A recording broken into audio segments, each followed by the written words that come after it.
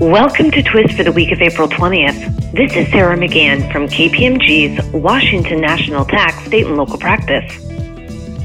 The first development we're covering today is a legal opinion from Arkansas addressing whether an out-of-state individual working remotely as a computer programmer for an Arkansas-based company was subject to Arkansas income tax.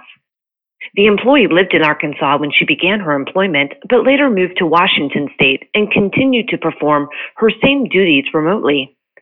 Under Arkansas law, income received by a non-resident is taxable if that person carries out a business, trade, or occupation within the state.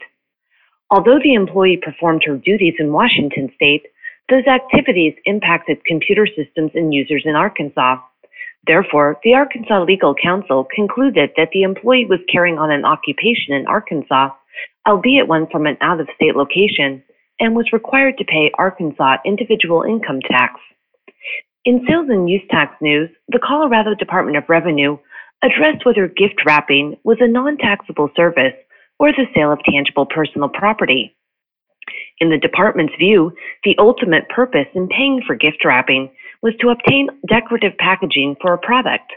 The decorative packaging is tangible personal property, and therefore charges for the service of having a gift wrap are taxable sales of tangible personal property.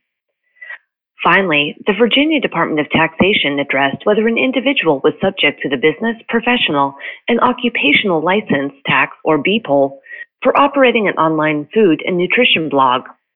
Although there is a BPOL exemption for certain types of publications, the Commissioner concluded that the exemption applied only to tangible media, and therefore the business activity of operating a blog may be subject to the BPOL tax because the blog is not produced or delivered in tangible form.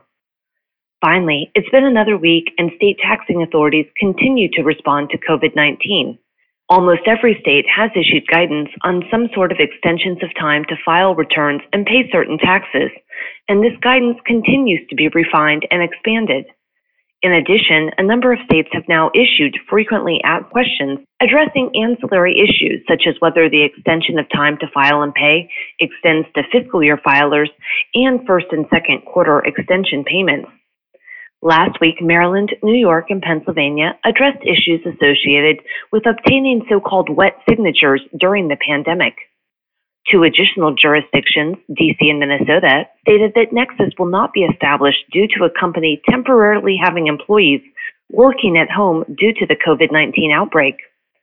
Finally, Assembly Bill 1038, which was signed into law in Wisconsin on April 15, 2020, addresses various issues stemming from COVID-19. In addition to conforming to certain of the personal income tax changes in the federal CARES Act, Wisconsin now conforms to the provisions in the CARES Act that shortens the recovery period for qualified improvement property retroactive to when the change was effective for federal tax purposes. Thank you for listening and stay well.